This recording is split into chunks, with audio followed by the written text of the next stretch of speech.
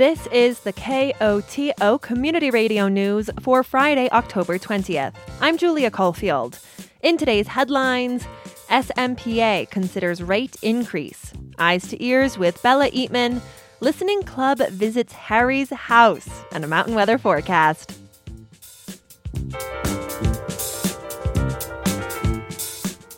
The San Miguel Power Association is considering raising rates for its access charge. As staff, we have put forth a proposal to the Board of Directors for a $2 increase to the access charge. That's the fixed charge on people's bill, which will bring it up from $23 a month to $25 a month. That's Alex Shelley, Communications Executive for SMPA. SMPA, a power distribution cooperative, gets its power from Tri-State Energy. Recently, Tri-State has announced that their wholesale rates for energy are going to go up next year by about 6.2%. And then, of course, in addition, we've been facing inflation on tools and equipment, just like almost every other sector imaginable. And so our costs are going up. Shelley adds, the cost increase won't cover all the expenses. It's actually not going to be enough to cover the projected increases. And what our board of directors has been doing for the past handful of years has been to take those I guess you would call it good years, when we had a little extra revenue, and defer that. So this $2 increase is, think of it as an increment toward a really higher costs. And Shelley acknowledges the increase likely isn't the end. I'll go on record as saying it's likely to happen in the future. And what we want is for our members to be prepared. The strategy here is to avoid a shock, and we don't want to hit our members with an increase that would be considered very sharp.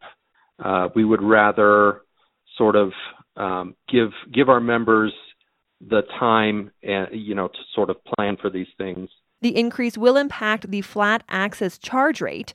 Shelley says that's because major costs will go towards capital projects and maintenance. Over half of our costs are for wholesale power. So that goes directly to pay our bill to Tri-State. And as I said, it won't even be sufficient to cover that. However, of course, as a cooperative, an electric distribution cooperative that operates, we have our own operating costs, and that includes poles and new conductor, new wire that our system needs to be maintained, and we have several projects going to help increase reliability and improve performance for members. And so all of those require tools and materials, and all of those prices are, although they're maybe not as far up as they were post-pandemic, they'll still probably not come down to prices that we saw pre-pandemic. The San Miguel Power Association Board of Directors will vote on the rate increase at its meeting on Tuesday, October 24th at 9 a.m. Participation is available in person or via Zoom. Members can also share written comments on the proposal by emailing rates@smpa.com.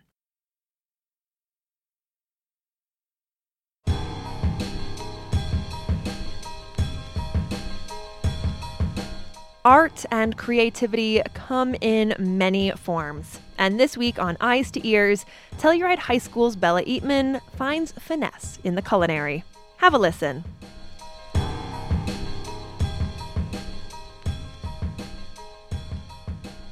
Once again, good evening, Coloradan folks. Welcome to a little KOTO program called Eyes to Ears. I am your host, Bella Eatman, and I visit local art galleries to describe art pieces to you, the listener. Within this episode, I will talk of a plate I had seen at the AHA Art Gallery just a little bit ago by a ceramics student who had made pieces for the collection named Wendell Thompson. A small piece by a simple title, the pink platter. This would be a fairly large plate, and one that I'd say would go great in a holiday night serving a dessert of the chef's choosing.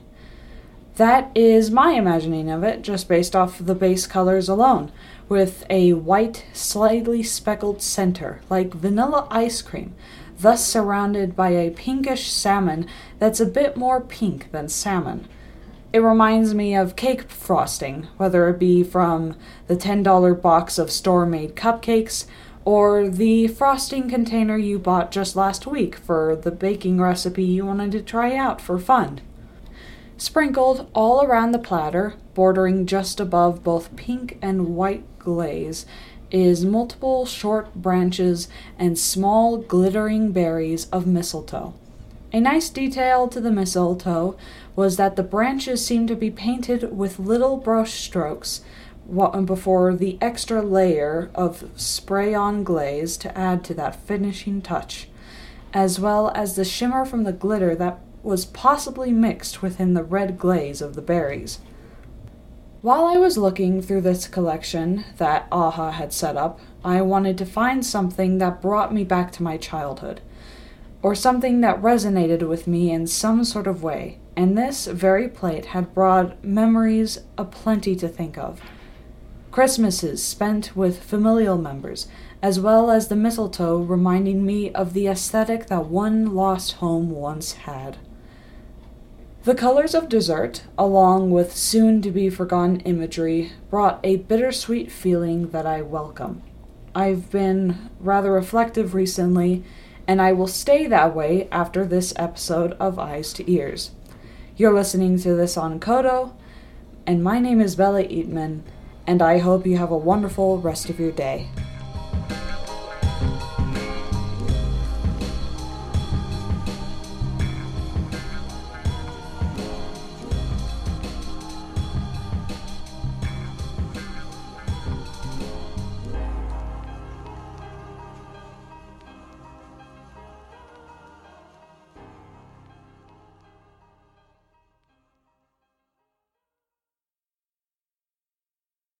This Monday, the Wilkinson Public Library holds its monthly listening club. It's like a book club, but for albums. Barbel Hecke will lead the October Club with her work of choice, Harry Styles' 2022 album, Harry's House. KOTO News spoke with Hecke about her selection. Come on, Harry, we want to say goodnight to you. I have such a crush on him. Since it came out, I actually dance every morning to Harry's House because each song has a different rhythm and catchy. The palm of your hand. Why don't we leave it at that? Nothing to say, and everything gets in the way. Seems you cannot be replaced, and I'm the one who'll stay. I'm always listening to new voices. And I must say, I've never listened to One Direction. I didn't even know Harry Styles was part of the boy band. In this world, it's just us. You know it's not the same as it was. His music makes me happy. I like his voice. He brings a horn section in a pop song. Great.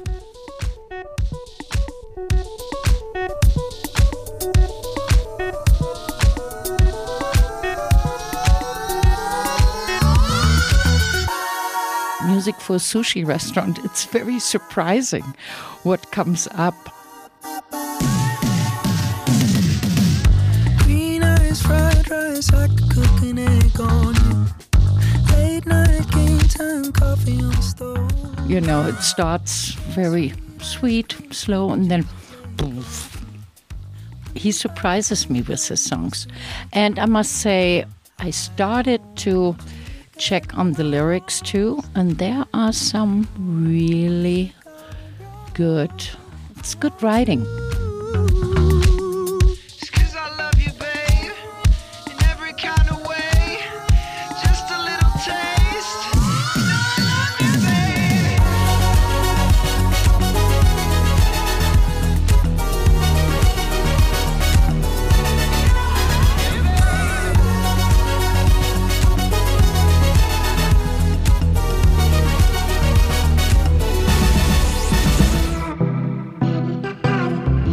then the harmonies, and he has a wonderful band, actually women, except the bass player. But the drummer is a woman. And then guitar player, also a woman. They look like English ladies at a tea time. You were just doing coke in my kitchen.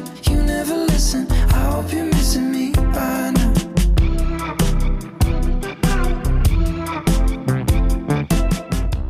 I don't know if it stands the time because it's a pop album. Popular, and that can fade after a while. Right now, it works for me. He just makes me happy. Who knows how long that will last, but it lasts already a year. I'm dancing to it. I'm not sitting there and really listen carefully. Only the boyfriends, and that's an acoustic.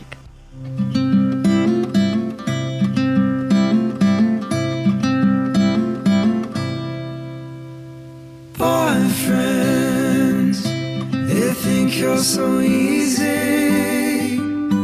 They take you for granted.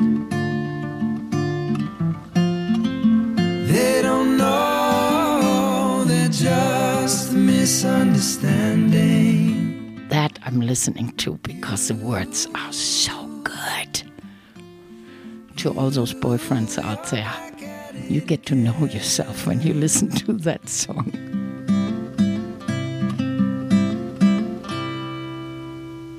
Weekend, when you get deep in, he starts secretly drinking.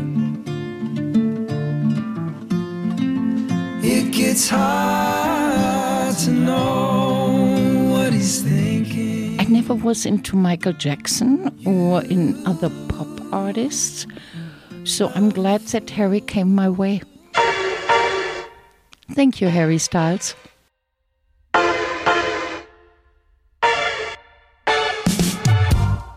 Things haven't been quite the same. There's a haze on the horizon, babe.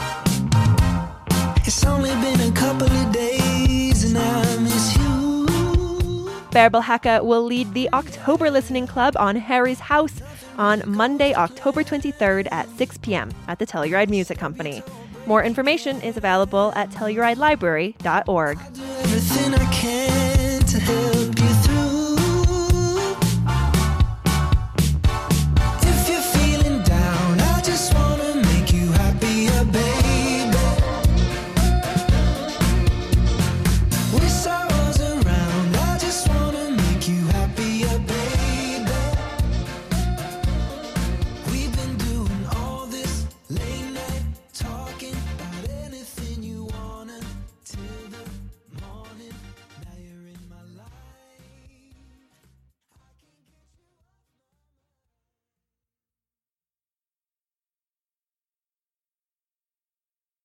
David Sussman is the Telluride Foundation's Volunteer of the Year.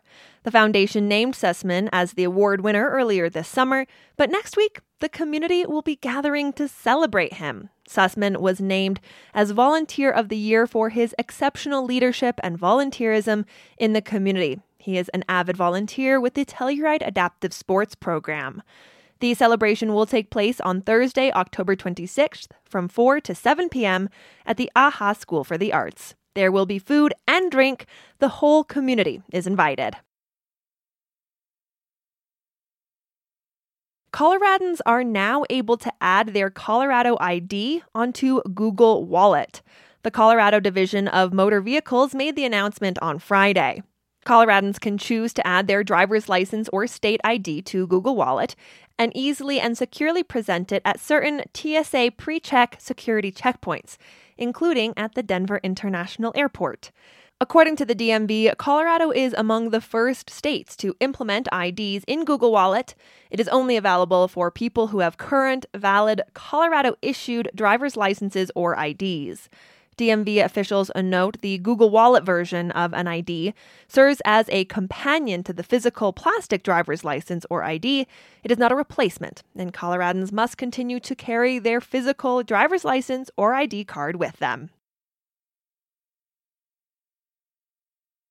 Coloradans are set to vote next month on 2 ballot measures that make changes to tax rules. As KOTO's Lucas Brady Woods reports, one of them would let the state keep more money it gets from tobacco and nicotine sales. In 2020, Colorado voters approved a tax increase for tobacco and nicotine products in order to fund the state's universal preschool program. That increase generated millions of dollars in more revenue than officials expected. Now, Proposition II is asking voters to allow the state to keep the excess. It would also let the state retain all future revenue from the taxes. If the measure is approved, the money would go towards expanding the preschool program.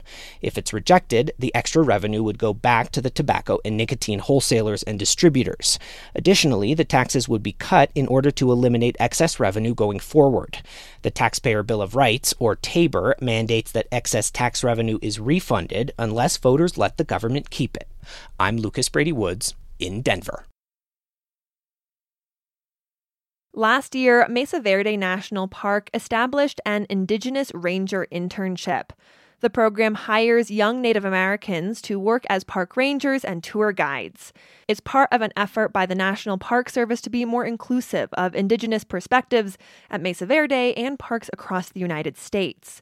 For Rocky Mountain Community Radio, Clark Adamitis of KSUT and KSJD has more.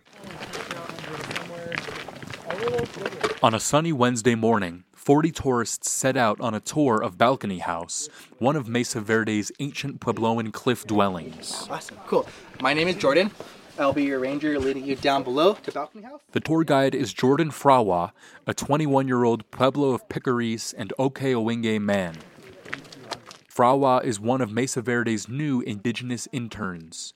The job allows him to bring together park interpretation and his cultural upbringing. It's really rewarding, I think. Like, different rangers will say, this is a sacred spot. And they mean it out of good faith and all that. But for me, it is an actual sacred site. Visitors shimmy through small openings in sandstone architecture and climb up a 40-foot ladder. Nearly all of the members of the tour are white. Frawa tells us Pueblo people like himself also visit the park every day to connect with their ancestors. Every single day this summer, there's been at least one Pueblo come back here to leave some sort of offering behind for the people that lived here. We come back all the time to remember where we come from. Yes. For decades, Native Americans have criticized the National Park Service for excluding Indigenous perspectives. According to the National Parks Conservation Association, only 2.5% of Park Service employees identify as Native American or Alaska Native. And every park has its own challenges. In the early years at Mesa Verde, the agency presented offensive narratives and struggled to preserve cultural sites. More recently, the park addressed other issues. We had to have the hard conversation at the park about certain displays that were considered offensive or unwelcoming to the tribal communities. Christy Shawley is the Chief of Interpretation and Visitor Services at Mesa Verde. 2 years ago, she says the park reviewed exhibits in its main museum. A lot of those exhibits have been on display for almost 100 years. Most controversial was a diorama depicting Native people. The small figures had the physical features of prehistoric ancestors, not modern humans. Rather than displaying them just as tribal community members, they were displayed as Neanderthal age people, which goes back many, many millions of years. The tribal community members told us that there would be no context in which displaying these exhibits would be appropriate. I asked Christy Shawley whether, intentionally or not, the dominance of white employees has led to the exclusion of Indigenous perspectives at the park.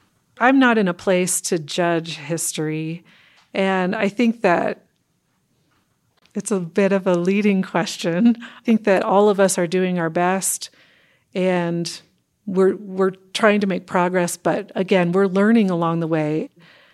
I feel better today that our tribal community members have a lot of voice in the interpretation of this place, if 100 years out, people are looking back, I don't know about what they would say about what we're doing today. This summer, there were 5 Indigenous Park Rangers giving tours at Mesa Verde, 4 of them interns. The one permanent employee is Cecilia Shields, a Pueblo of Picaris woman who was also Jordan Frawa's mother. We should definitely always have Indigenous peoples here to lead tours and to be part of the process. In her work as a ranger, she's had to reckon with the realities of historic preservation here at Mesa Verde. There are some things that were hard to understand when it comes to things like artifacts. For us, those things should all be returned and allowed to have their cycle and be returned to Earth. But just knowing how many artifacts are in collections, in dark rooms, in boxes that never get to see light. I mean, at what point do you have enough pot shards? Cecilia Shields says she's comfortable being both a Park Service employee and a Native American woman with ancestral connections to this place. A long time ago, I found my peace with it because the mission of the National Park Service is to preserve and protect these special places for future generations. I wish there were more of us.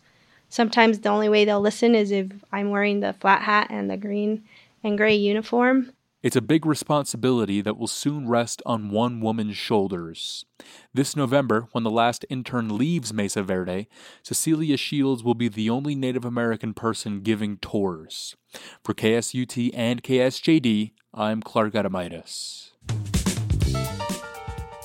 The National Weather Service forecast for the Western San Juans calls for clear skies tonight with a low around 40 degrees. Saturday should be sunny during the day and partly cloudy at night. The high is in the mid-60s with a low around 40. Sunday, expect sunny skies with a high around 60 degrees. Sunday night should be mostly clear with a low around 40. This has been the news for Friday, October 20th. Thanks for listening. If you have a story idea or a news tip, call the news team at 970-728-3206. And now, personal commentaries. Hello again, Kodo friends. This is Tiffany Perry Marks, governing board member of the Progressive Women's Caucus. We are a local, all-volunteer nonprofit that seeks to elevate women and shape our community through leadership and participation. Please join the PWC for its R1 School District Forum on Thursday, October 26th from 5:15 to 7 p.m. at the Wilkinson Public Library Program Room. We will be joined by candidates for the Board of Education for a second election forum, and there will be presentations on the 2 local ballot measures pertaining to the R1 School District. Simultaneous Spanish interpretation, light snacks, and childcare will be provided, and the event is open to everyone. So we hope you'll join us on Thursday, October 26th at the Wilkinson Public Library starting at 5:15. Thanks, Kodo. Hi, this is Doug Tooley. It's October 20th, 2023. I'm here somewhere in Delta County, Colorado, 2 counties out from San Miguel to get health care.